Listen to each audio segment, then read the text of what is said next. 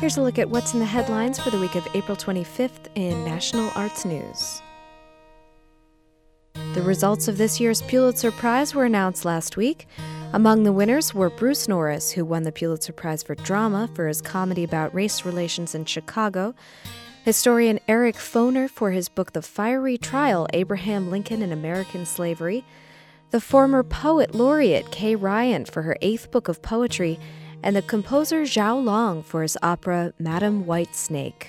This year's winner of the Pulitzer Prize in Fiction is Jennifer Egan, whose novel and stories A Visit from the Goon Squad revolves around characters in San Francisco's punk rock scene from the 1970s to around the year 2020. The award committee cited her, quote, inventive investigation of growing old in the digital age and big-hearted curiosity.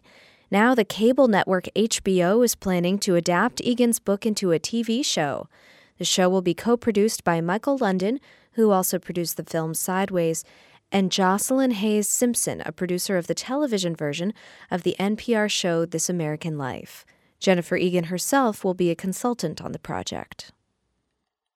And the Lyric Opera of Chicago has named a new general director, Anthony Freud, who's directed the Welsh National Opera and most recently the Houston Grand Opera, where he's been since 1997. Freud is originally from London, but as chairman of the Opera America Service Organization, he's a key figure in America's opera scene. He will take over in the fall for the Lyric Opera's outgoing general director, William Mason, who's retiring. And the LA County Museum of Contemporary Art mounted an unusual exhibition last month. Art in the Streets was touted as the first major American museum survey of graffiti and other street art, but after the show opened, local street artists responded outside the gallery. Over the last week, the LAPD has seen a marked rise in graffiti and other vandalism near the museum.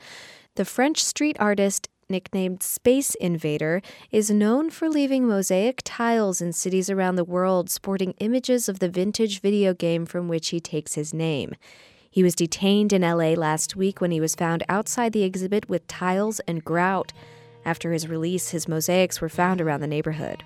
LA MoCA museum officials have installed security cameras and are working with community leaders to help clean up some of the vandalism.